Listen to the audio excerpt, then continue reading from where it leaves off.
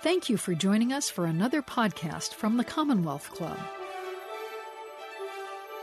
Welcome, everyone, and welcome to the Commonwealth of California. This is our early morning edition for all of you. We're really lucky today to have three guests who are going to be just outstanding in helping us understand what's going on in our political discourse today. Steve Ketman, Anthony Scaramucci, and Cynthia Tucker. We obviously are coming to you by Zoom today. I find it interesting to think that back in 1903, when the Commonwealth Club started, the use of microphones wasn't even in our technological world. And today we're presenting the Commonwealth Club over Zoom, hopefully a temporary condition, but certainly an effective way to keep the programming going. This programming is so valuable to informing our public discourse, and it only can occur if we get the philanthropic support of all of our listeners out there. So you will see a prompt during the program for how to donate to the club and texting the word donate to a phone number, and we really encourage you to do so. We will have time for questions, and since we are operating over Zoom, the chat window is the way to submit them. They will be redistributed to me, and I will try to get as many of the questions in as I can. We obviously are bringing you this program at a somewhat interesting time with the impeachment literally going on as we speak. But we're going to broaden our discussion far beyond that current event. And the genesis of this discussion is a book that was put together by Steve Ketman. He called the book Now What? The Voters Have Spoken, Essays on Life After Trump. But what we're going to do today is talk about the book somewhat, but then go to what I'll call Now What Phase 2, which we might define as starting on January 6th, but continuing into the foreseeable future. So what I'm going to do is start by asking Steve, who is the publisher of the book, to describe it to us a bit, because it's a really important contribution, I think, to freezing the psychology of our state of mind at or around the election. And then we're going to move forward and discuss our psychology going forward. So, Steve, let me throw it to you and tell us about the book. Thanks, Roy, and thank you to Cynthia and Anthony for being here today, and thank you for the Commonwealth Club for this opportunity. The thing I'd really like to emphasize about this book is we're talking about politics. I'm sure we're going to talk about impeachment, might even talk about Donald Trump, though I hope we get to talk more about Joe Biden. But these essays, the 38 essays in this book, are personal essays. That was the idea. And to talk about politics is also to talk about the personal. You know, I just am involved in a book on impeachment. I follow it closely. But so much of that discussion ends up like a dog chasing its tail. Reporters telling us they know the vote on whether to convict Donald Trump in the impeachment hearing, whether it's a preordained or not. Well, spoiler alert, they don't know. They're guessing. And so much of that talk all just fades to nothing. So Roy, I'm gonna speak for a few minutes here. I hope that's okay, because I want to kind of cut to the heart of what I see the book as being about. It is personal essays, and I'll read. Even though Cynthia is one of 3 Pulitzer Prize winners in the collection, we have a great lineup of 38 people. Anthony Scaramucci, from Anthony Scaramucci to Al Sharpton, as we like to say sometimes, with Rosanna Arquette, Dusty Baker, Sandy Alderson, a protege of Roy's back in the day. So it's a wide variety of people, but these are personal essays. How do we talk about politics? And let me read one paragraph, and then I'll expand on the thought. So here's from my introduction to the book. The essays convey how so many of us felt as the end of the Trump presidency neared, what we thought, what we saw, and what we did. The hope is that in putting out these glimpses so quickly, giving them an immediacy unusual in book publishing, we can help in the mourning for all that has been lost, help in the healing of ourselves and of our country, and help in the pained effort like moving limbs that have gone numb from inactivity, to give new life to our democracy. We stared into the abyss, tottered on the edge, and a record-setting surge of voting and activism delivered us from the very real threat of plunging into autocracy. We have to celebrate that deliverance and remember it, like Luke blowing up the Death Star. We also have to keep searching for answers. And in that spirit, Roy talks about phase 1 and phase 2 of Now What. I'm still searching for answers. And I was just thinking about this. What I point to is 3 qualities. We make it complicated. It's not that complicated. Humanity, courage, and passion. Humanity, courage, and passion. And if we could have a little bit more of those things in the public discussion, in the conversations we have with people, we'd be a lot better off. I want to give an example of 2 friends of mine. One I got to be a friend with through this book. Denver Riggleman when he wrote his essay in the book, which I highly recommend, he was a Republican congressman from the state of Virginia. This man runs a whiskey distillery with his wife in Virginia near Charlottesville. And he performed a gay marriage. And for that was basically thrown out of the leadership of he was not part of the House leadership, but the Freedom Caucus, everyone, he became persona non grata. He then went on the House floor, speak out against QAnon. And this man has had his life turned upside down.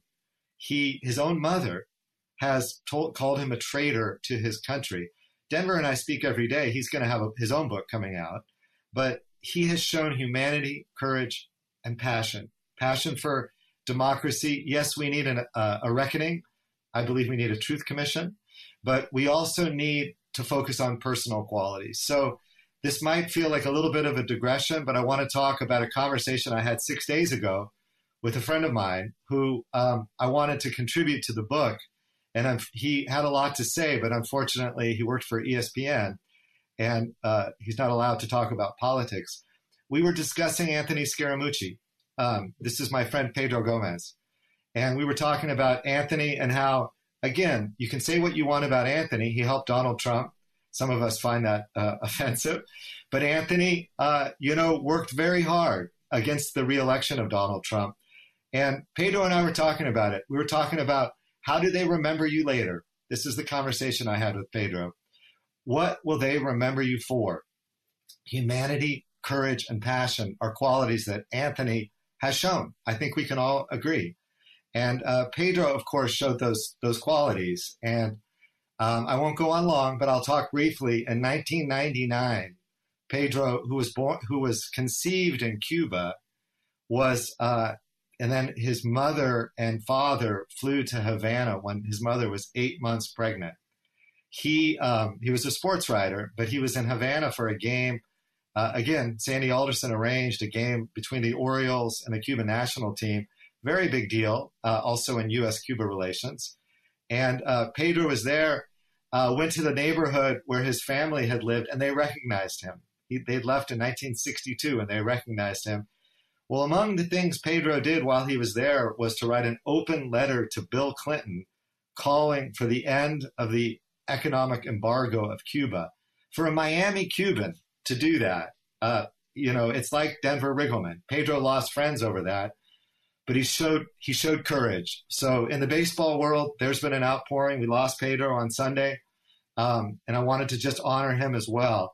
But it's that heart, always speaking with passion, speaking what you stand for, knowing what you stand for, and not being afraid to talk about that, even when it's a difficult situation, are qualities that I would point to in Anthony and Pedro, Cynthia, certainly for a lot of years.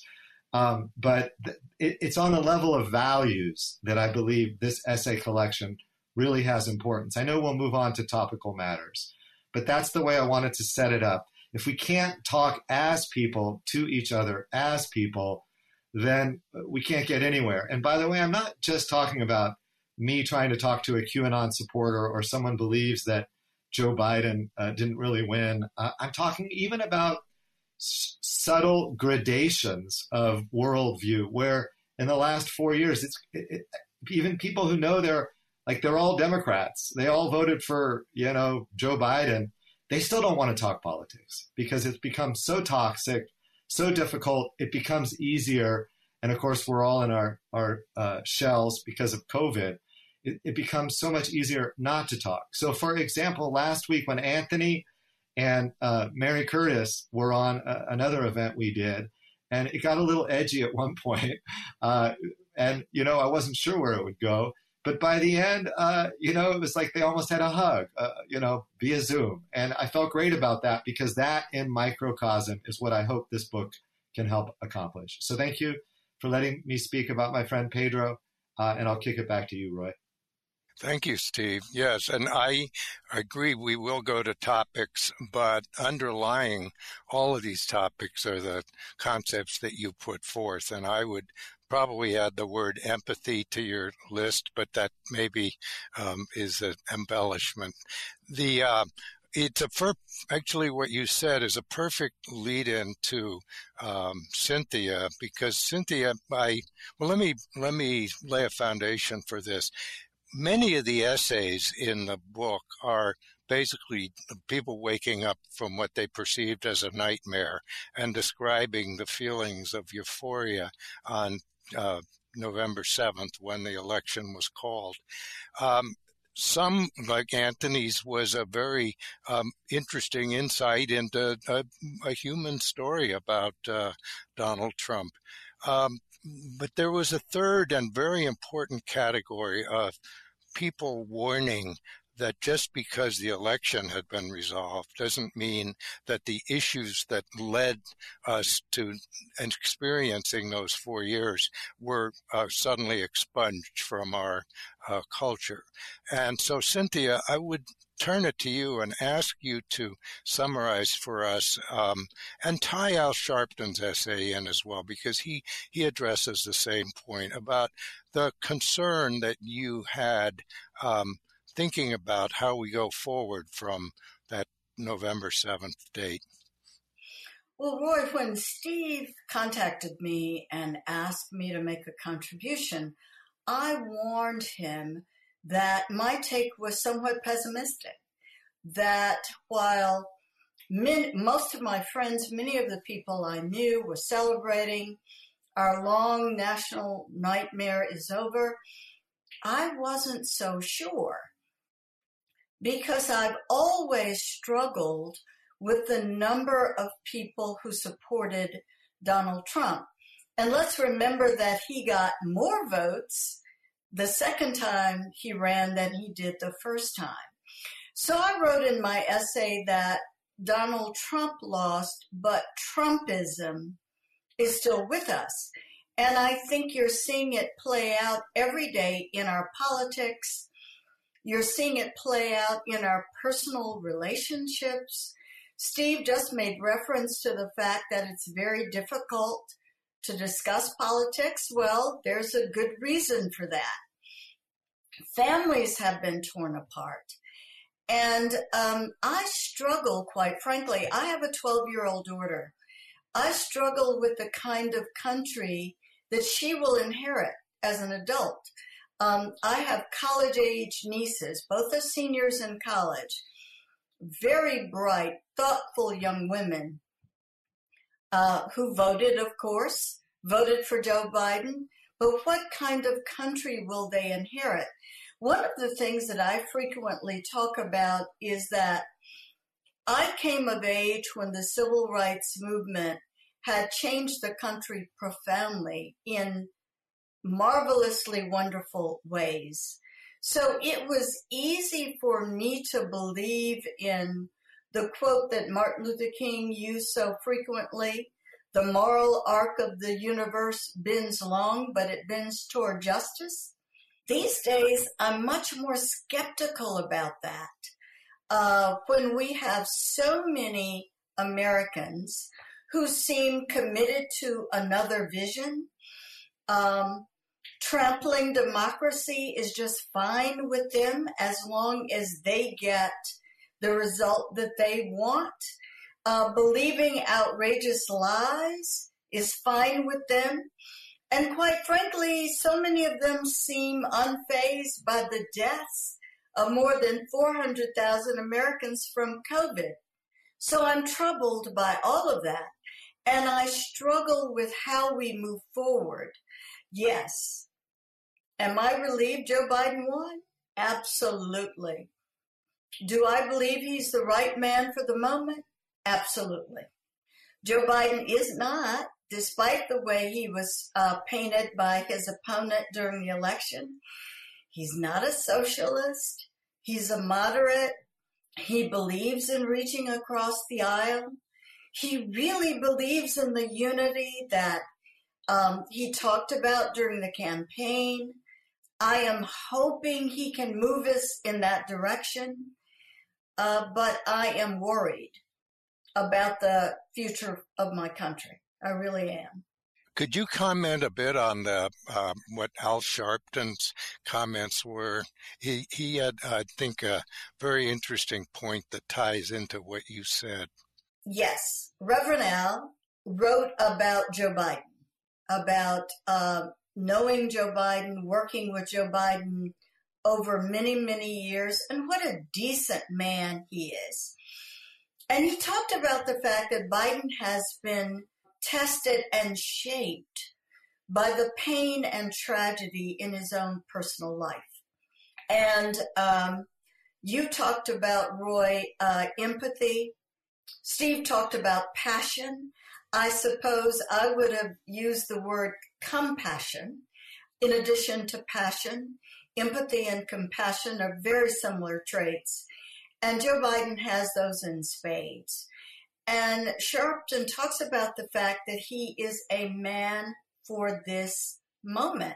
Yeah, which is something that I think has been puzzlingly missing from our national policy in the last 4 years. I use the incarceration of children at the border as just an example of that.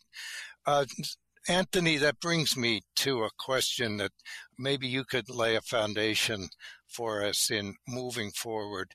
And because many of the behaviors that we see now, the intolerance, the anti-intellectual reverence, the dislike of elites, etc., existed long before Trump came on the scene. But in my words, somehow the Trump administration normalized and allowed people to openly manifest a lot of these behaviors.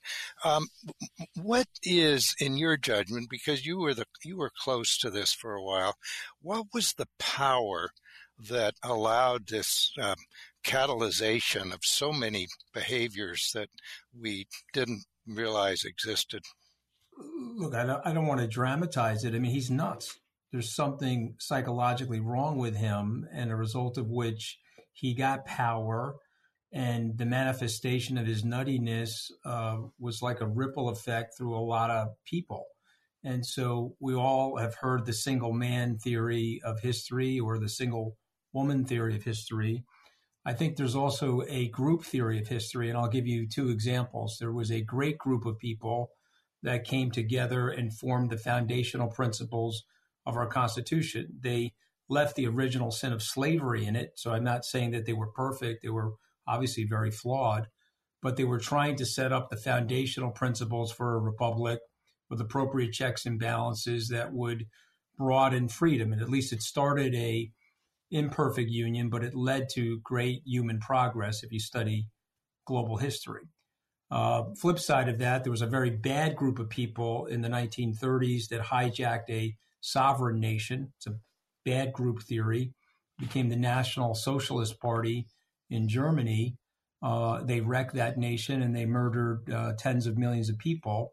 And what happens is you have a group of people that are in the middle that see themselves as good people, but they're generally apathetic. And so it's like what Dietrich Bonhoeffer said, bad people can do things if good people remain inactive or don't rebuke their actions. So Donald Trump is crazy. You don't have to be a psychiatrist to say that he's crazy. Everyone knows the Goldwater thing and the blocking of clinical psychology evaluating him because they haven't met him. but some of us may remember when Lawrence Taylor bypassed the left tackle and took out Joe Theismann and cracked his leg. You didn't have to be an orthopedic surgeon to know that Joe Theismann broke his leg on that play. And so prima facie, there's something wrong with President Trump, and it permeated. And the travesty of it is that a lot of people conformed their behavior to him. And by the way, myself included, I supported him. And I'm going to explain to you why I supported him. You may not like what I'm going to say, but you have to hear it, because if you want, you got two choices. You could carve out 74 million people and float them into the Atlantic Ocean. If you think that's a solution, we could do that. Or you can hear what I'm about to say, and then we can try to build a bridge to those people and see if we can walk them back into our society and normalize as many of them as possible. Those are our choices. But I will tell you that my family of origin moved me to believe certain things about Donald Trump that were not true. And I'll just be very brief. I landed in Albuquerque, New Mexico. There were 9,000 people. It was March of 2016. And I crossed the security perimeter out of my intellectual curiosity to meet those people. I took my Secret Service pin off and I started to talk to those people. And then it dawned on me that I was talking to my dad. Those were people that were blue collar. They were uneducated. My father was born in 1935. When he went to work as a crane operator in the early 60s, he had a very high post-World War II middle-class blue-collar wage. But it was an hourly wage. But he was able to put his kids into a reasonably good public school system, and we lived in a single-family, albeit small house. But I would never dishonor my dad by telling you I grew up poor. I did not. We were decidedly in the middle class. But those people I met in Albuquerque, New Mexico, they were not. They had the same skill set as my father. Many of them were eager to work. And again, I'm not blaming anybody. I'm just making an economic observation. We transformed a group of blue-collar Americans from aspirational working-class families like my father to desperational working-class families 35 years later. Now, I'm not blaming anybody. I'm just making the observation. And so I really did think, and you could call me stupid, you can say whatever you want about me, and there's a lot of hindsight now because of the more aberrant behavior over the last 2 years.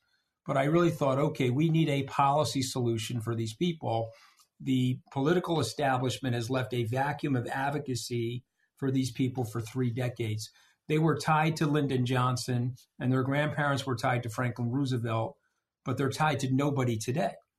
And so we have to figure this out. And listen, when I eventually broke from Donald Trump, it came with death threats. It came with threats of physical violence. I'm a former White House person. Even though I was there for 11 days, I have an FBI agent assigned to me. I had to turn over legitimate death threats to myself and my family. I had police officers stationed outside my house on many nights. And I've had people, interviewed by the FBI, and some of which were charged with physical threat of violence to my safety. And so that's all for me, just speaking my mind and explaining and exercising my First Amendment right of the systemic danger of Donald Trump. So, I love these left-leaning media hosts.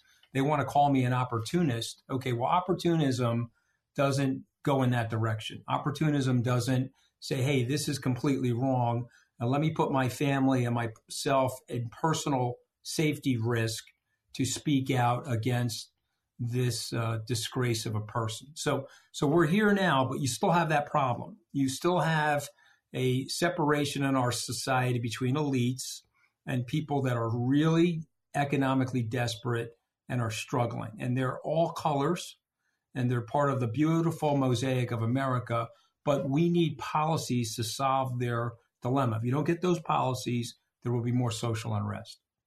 Let me disagree with Anthony here.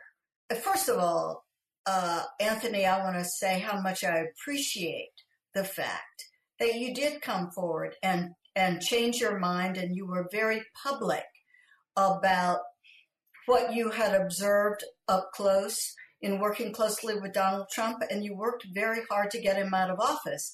But I think the premise of your support in the beginning was flawed.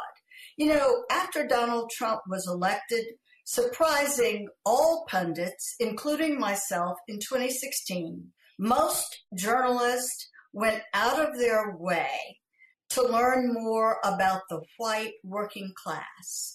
They were absolutely persuaded that what had elected Trump was working class economic anxiety. I never believed that. And now there have been so many studies by political scientists that show that most Trump supporters are doing okay financially. Not wealthy necessarily, but doing okay. The simple fact of the matter is these are people who are troubled by demographic and cultural change. They are troubled by seeing a Black and Asian, South Asian woman as Vice President of the United States. They are troubled by gay marriage, the congressman that Steve talked about earlier. They are troubled that whites are becoming a smaller percentage of the American population. I would love to be able to reach out to those folks, but I don't know what to say to voters who are troubled by the fact that my daughter may one day be a major political figure in the United States. I don't know how to respond to that. And Cynthia, you actually had a word in your essay I thought was powerful, white lash. Is that what you're talking about? Absolutely. From the moment that Trump started, well, actually, remember that Donald Trump came onto the national political stage as a prominent supporter of birtherism, this notion that Barack Obama was an illegitimate president of the United States because he wasn't really born here. How did he run his first campaign? Building a wall, talking about banning Muslims from the country, and talking about Mexicans as criminals, drug dealers, and rapists. Yes, he also talked about how bad trade deals were. He promised that he would return manufacturing to the United States. He did very little in terms of returning manufacturing, but he did a lot in terms of showing his hostility to immigrants and his cozying up to white supremacists. So yes, I saw the election of Donald Trump as white lash, a response to the first Black president of the United States. So can I respond to that, Roy? Sure. So the first time I heard that term, I think Van Jones actually used it on CNN. So I did a little bit of research. There's a book by Jill Lepore called These Truths, which won a National Book Award a few years ago. She's a historian. She actually went to my alma mater, Tufts University. And I would encourage people to read that book because it will support what Cynthia is saying. At every moment where the African American community advanced and had some level of progress, they were met with a white lash of violence. They were met with lynchings, the KKK, hangings. You can go back through the 400 years, and any moment in time, particularly right after the Reconstruction, there was significant violence and significant economic suppression of the African American community. It happened again in the 1920s. Some of you may or may not remember Sacco Vanzetti, but they were Italian Americans that were hung in Louisiana. Teddy Roosevelt in 1904, my grandfather never liked him because he signed immigration. He signed legislation that treated Italian Americans as non-Caucasian when they entered through Ellis Island. And Sacco and Vanzetti, obviously, if you know that case, they were unfairly prosecuted. And so whether we like it or not, the history of the United States is loaded with this sort of nativism and loaded, frankly, with whitelash. And so, there's more of it coming. And so I do agree with and I accept what Cynthia's saying, but I'm also telling you that he won by a very narrow margin. Remember, he only won by 43,000 votes in 4 states in 2016 and obviously lost the popular vote. And the people that I'm describing, they were immovable, Cynthia. I can tell you that when I broke from Trump, I went into white ethnic areas. Some of it was economic desperation. Some of it is exactly what you were saying, whitelash. And they weren't moving from Trump. Trump could have shot people on Fifth Avenue, and they were going to vote for him no matter what.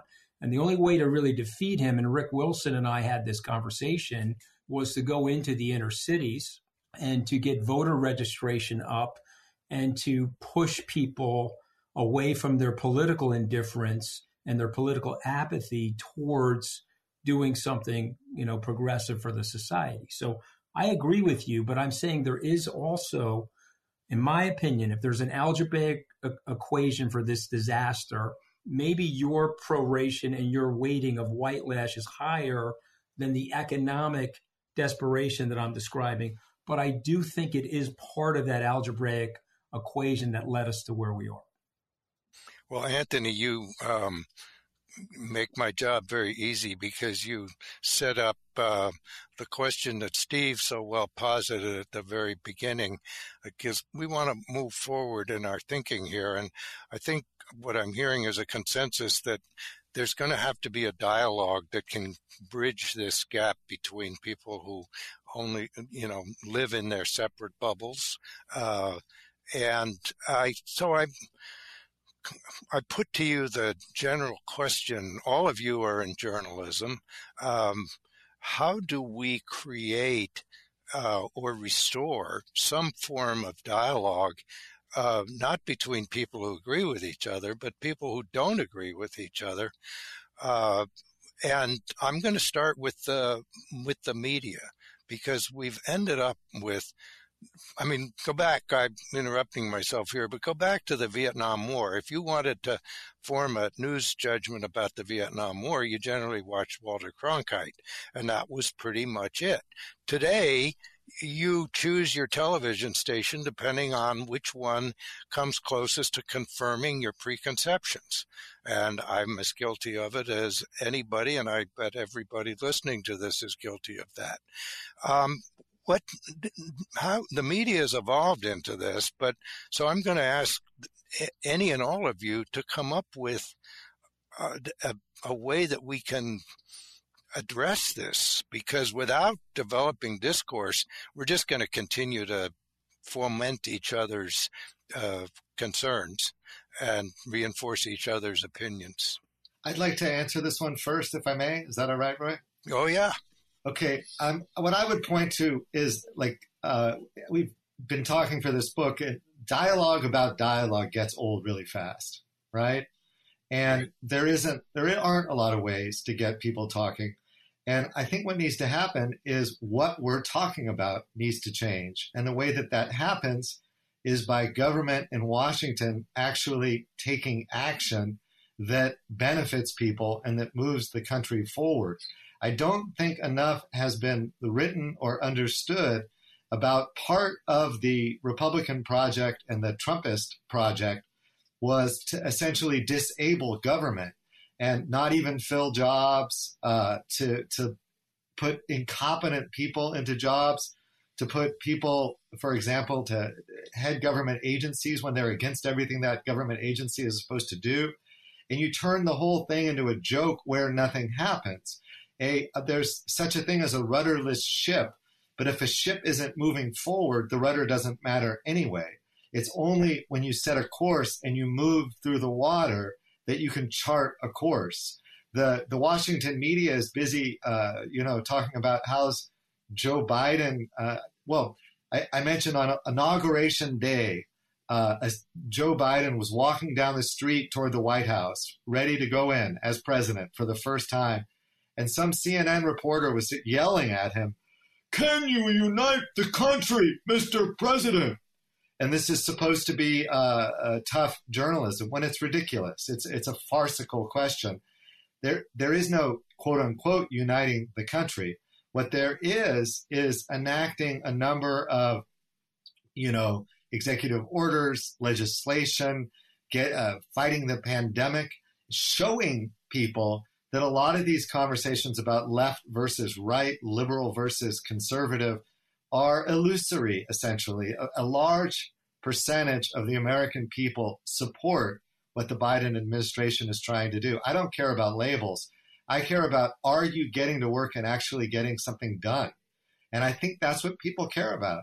So if the media would stop, I always called the Trump the autocorrect, when you're like trying to type something and they take gibberish and turn it into a coherent idea. And then the media does this all the time. Joe Biden just said this. Well, what he meant was, no, and they get wrong what he meant.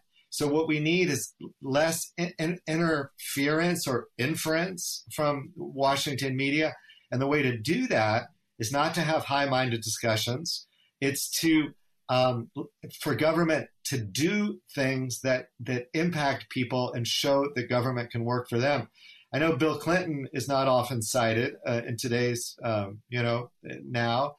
But one thing that the Bill Clinton administration tried to do, whether he was being impeached, whatever was happening, is they tried to get things done on a daily basis that sometimes it was incremental, and some of those things did not work out well. The infamously leading to, incarceration of Black people, et cetera.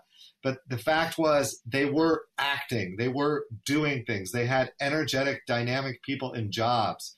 And I think that is really the story of, back to my ship metaphor, of getting it moving forward in some direction.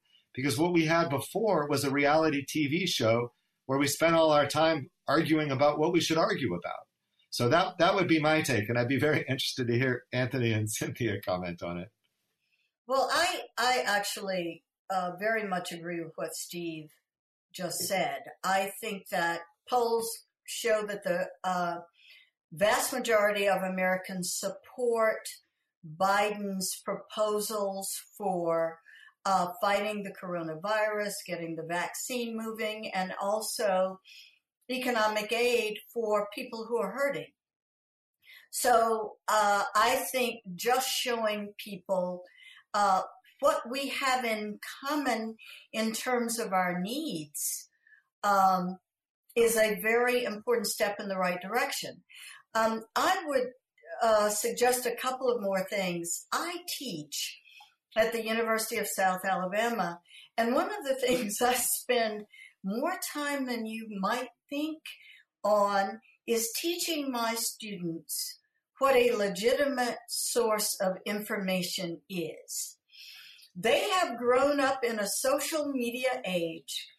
Sean Hannity's a source of legitimate information? Yeah, where I have to explain that Sean Hannity and Tucker Carlson, and quite frankly, some of the talkers on the left, are not the best sources of information.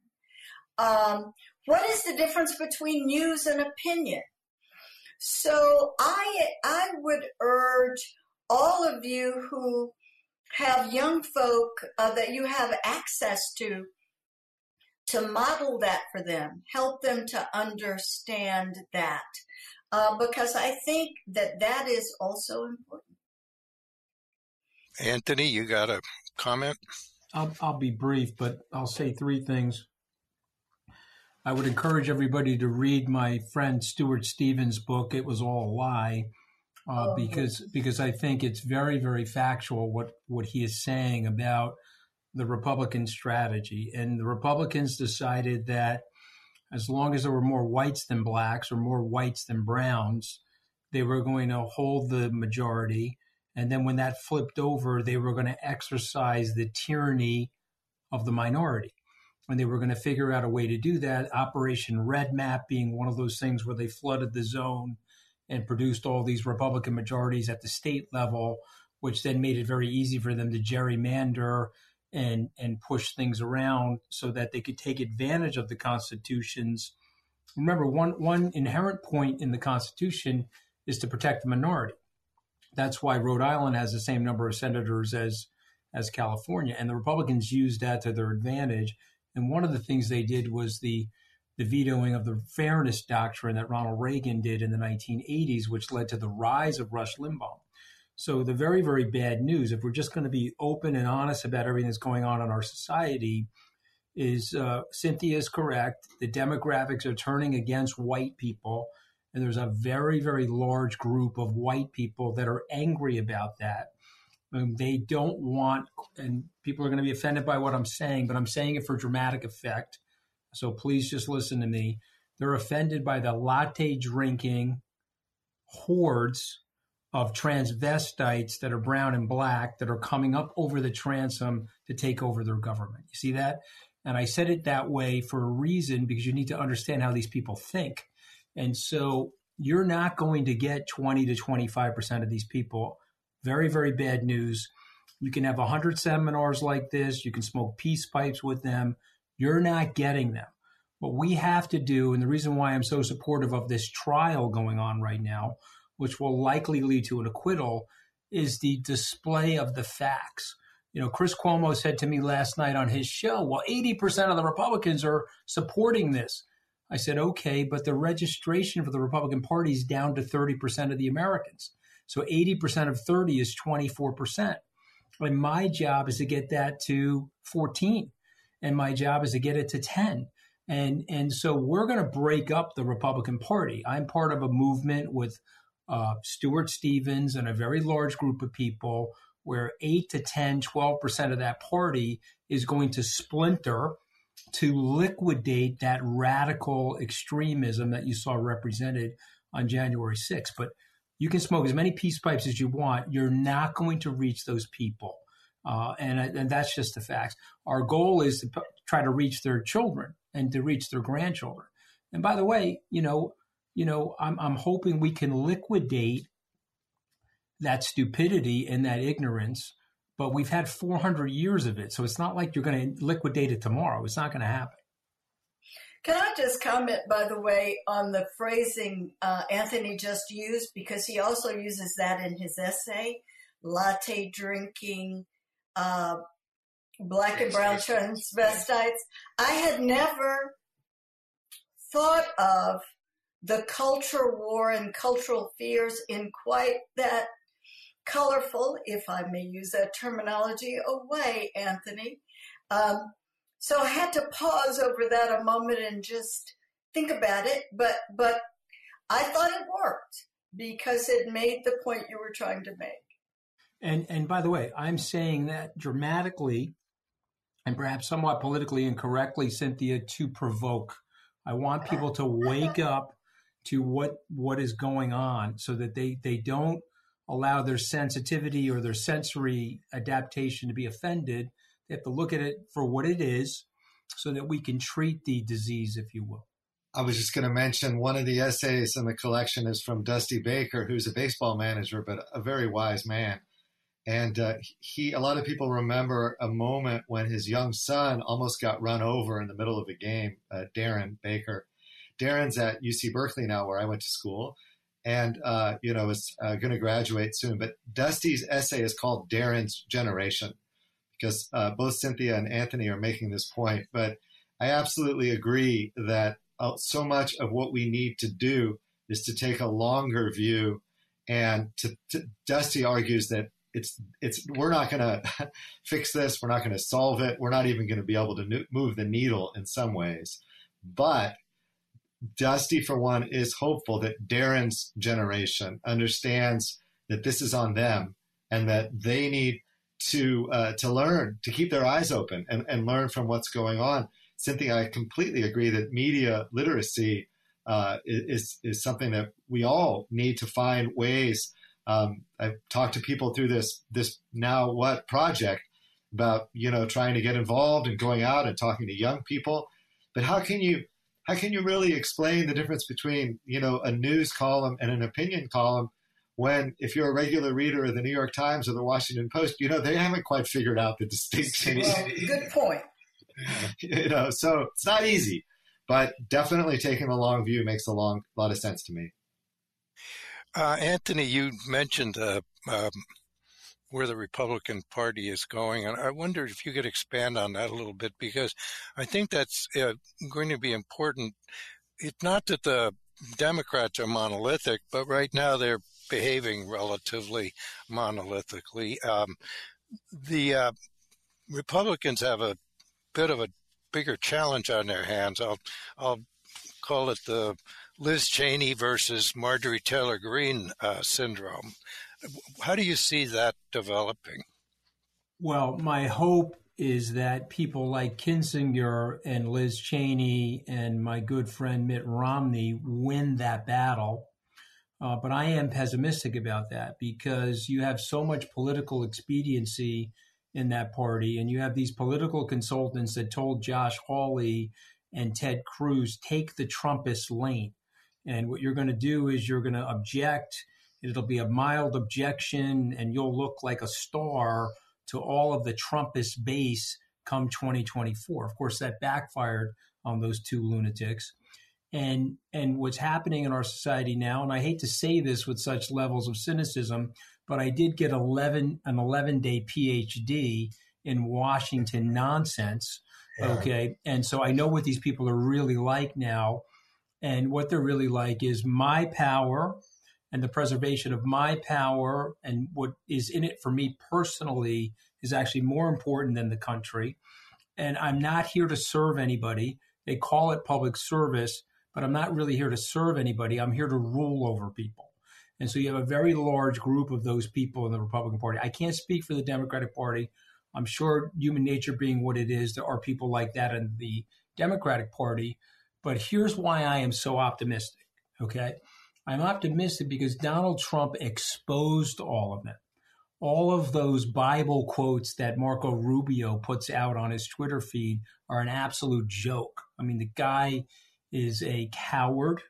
He's an intellectual lightweight, and he's miserable. And we got to get rid of people like him. Okay. And so we're not going to be able to do that because there's more of them in that party than there are of Stu Stevenses or Mitt Romneys. So the good news, though, is because of this exposure, what I predict will happen is that the party gets liquidated. Now, there's a chance here that Mitch McConnell, who signaled this morning that he's undecided on his vote, there's a chance here that you could get leadership. But I doubt it. And I'll leave you with a thought that should make you laugh a little. I'm with Kevin McCarthy, a fellow Californian, 7 years ago, and I'm at some congressional luncheon cafe up on the Hill. And he's saying to me with great sanctimony and these saccharine tones that, Anthony, we only have thermostats up here. And they sense the weather, and then they report the weather back to people. But, thermometers. But we need thermostats.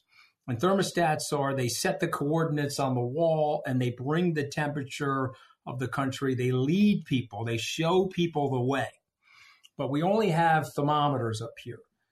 Is Kevin McCarthy a thermometer or what? I mean, the guy is a disgusting, one-way, selfish. He's probably, to quote Trump, he probably does have a low IQ, because there's no way you could operate the way he's operating if you have a high IQ. So the bad news is we're going to go into a nuclear winter in the Republican Party.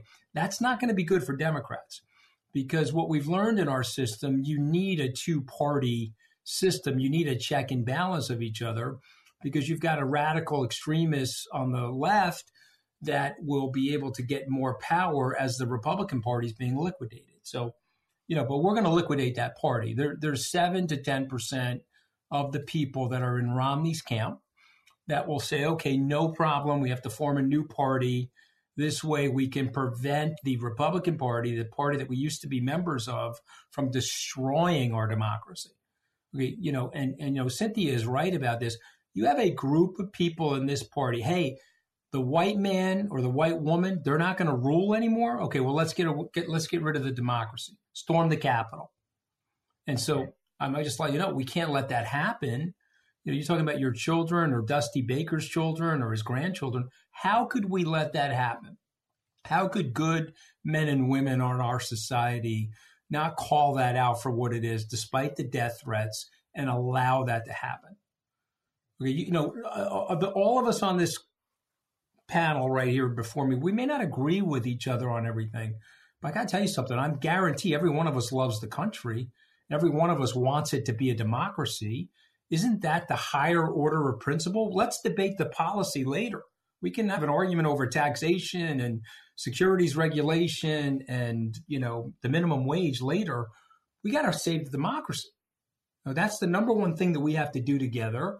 And for this reason, I'm optimistic because Donald Trump is the great unifier. He happens to be unifying all of us against him. And that's 20% of those people that are nut jobs.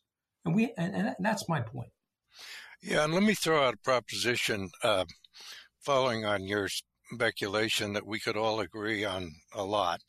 And that is that we are, as a country, not as divided as we're told we are, that it starts to become a self-fulfilling prophecy. I mean, let's say there's 25% on the left and 25% on the right who do not want to accommodate any kind of a consensus on policy, but that leaves 50% in the middle. And right now, that statistic seems to ignored. I'd be curious your thoughts on whether maybe we're being sold more dissension and divisiveness than is really the case if we could put people in the same room.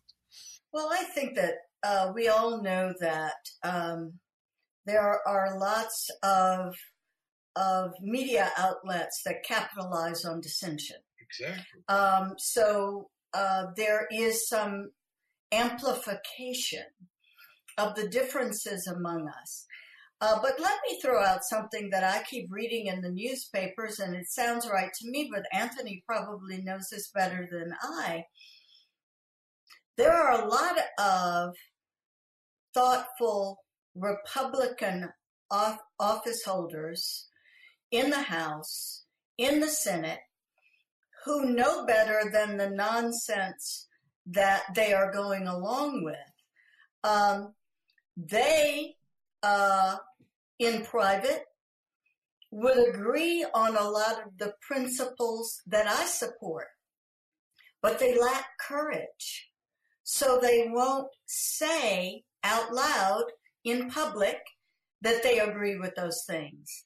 They won't vote in a way that shows that they support those things. So I think they need to find the courage to publicly show the principles that they stand on, if in fact they stand on those principles. Yeah, and courage means not getting primaried every 2 years. It doesn't or being willing to lose that election. Courage is like, hey, you know what? Yeah, I'm ready to go into political retirement to stand on the principles of the democracy. Yeah. I don't care about it. Yeah, and so that's the unfortunate thing. These people, but power seductive. Look, many of my mistakes in my life were born from ego basis and pride basis. Ultimately, when my wife, who probably hates Trump almost as much as Melania, I mean, you got to get Melania her due. I think she's in the primary position. But my wife told me not to go work for him. But I had in my head, I grew up in a blue-collar family, I went to Tufts and Harvard, I built two successful businesses, and now I was going to work for the American president. The fact that the American president was a sociopath, I was using cognitive dissonance and hitting an override switch because of my pride and my ego. And so I have to own that for the rest of my life. And the other thing I have to own for the rest of my life, and I think it's important for people to hear this, and hopefully there will be others that come around to this. I know General Kelly is there now, so is Jim Mattis, who are friends of mine.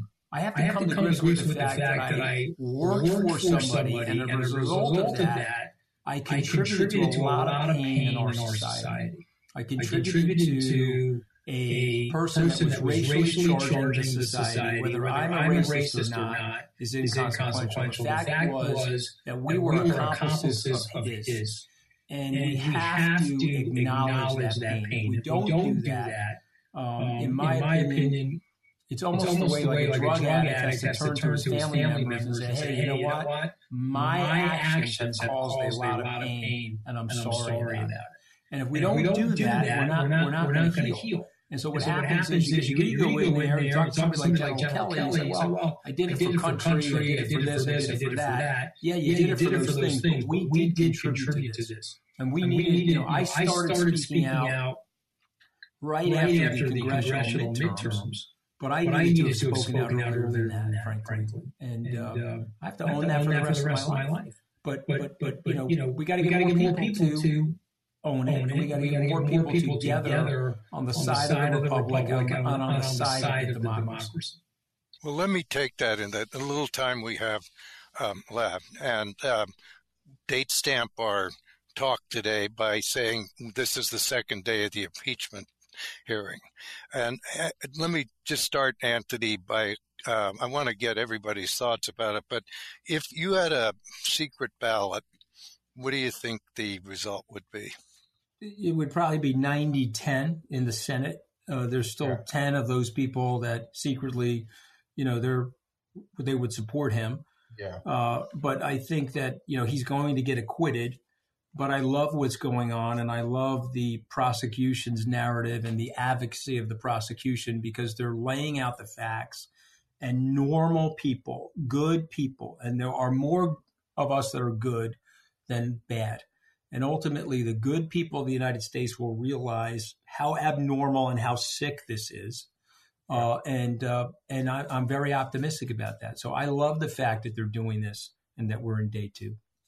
Cynthia, your take on the impeachment. I agree. I have to tell you that in the very beginning, right after the riot, some Democrats started talking about a second impeachment. I was a bit skeptical because I just thought he's not going to be convicted and it gets in Joe Biden's way. But I've changed my mind. I think that the ability of the House impeachment managers to lay out the case, to lay out the facts before the American public is crucial. He won't be convicted, but I think that so many Americans will now completely understand his role in this. And I think that matters. Yeah. And we won't get distracted by the quality of the legal representation. Steve, you started us off. You created this book, so I'm going to let you have the last word on the impeachment and whether it helps your long-range goal of getting people to think and communicate and look at facts. Very much so. I mean, we have to be storytellers. That's what writers are. That's what journalists need to be. And that's what a good prosecutor is. I know Eric Swalwell, for example, prides himself on telling a good story as a prosecutor. I know this team has done a very good job of presenting a narrative because in a way, that's what it is a battle of narratives. And we talked about courage, but a quality I would point to is imagination. And, absolutely no one thinks that Mitch McConnell is sitting around wondering what his, Boy Scout leader would suggest that he do as the right thing. Mitch McConnell is thinking about his own power and his own future political power. Well, what if Mitch McConnell at some point over the next few days makes the calculation that voting to convict Donald Trump and bringing along enough votes to do that, which Mitch McConnell knows about how to get votes in the Senate. If he really wanted to do that, he could get us there. So that's why I find it laughable to read repeated references to a preordained result when nobody even knows what Mitch McConnell is going to do. And I think the big problem, again, is the desire to appear omniscient and to have it all figured out, which is opposed in Washington. when people don't know things. Roy, again, we're both baseball men. One thing about baseball is you go to the stadium and you don't know what's going to happen. Right. And, politics is more like sports than people like to acknowledge. I enjoyed Anthony's football reference earlier. Yeah. And I, for one, think if we can all tell stories the way that the contributors, and I thank Anthony and Cynthia for being part of it, the 38 contributors in this book now have all told compelling stories that bring alive issues in a way that I think makes them relatable and I think gives them a permanence that will be resonating. And if we can tell a story about an America that is appalled by the crimes of Donald Trump, that can have staying power, and it is a majority of the country. The New York Times, again, referred to something like narrowly when, Eric Boehlert and others have been pounding away. The numbers are actually pretty strong. Joe Biden's approval rating right now is significantly better than Donald Trump's ever was. The American people are behind this new president, and they are in favor of impeaching Donald Trump. So right there, we've already won something. And you know what? I think we've got a few twists and turns. I think it's going to be a lively week. Maybe you'll have to put out volume 2 of your book in 12 months from now. And everybody can, because it'd be a good hindsight. Well, I want to thank all of you and each of you for, I think, we may be just a drop of sand on the beach, but conversations like this aggregate, and hopefully people will have received something to think about. One kernel of thought builds on the next. And so we thank the Commonwealth Club for hosting this. And I thank you, Cynthia, Steve, and Anthony for such great participation. So thank you to our audience. And this session of the Commonwealth Club is hereby adjourned. You've been listening to the Commonwealth Club of California. Hear thousands of our podcasts on Apple Podcasts, Google Play, and Stitcher. If you like what you've heard, please consider supporting our work and help us bring 500 programs a year to listeners like you. Go to commonwealthclub.org/donate. Think your way around the world with our travel programs to exciting domestic and international destinations. And when you're in the Bay Area, please join us live at our events. Thank you for listening and for your support.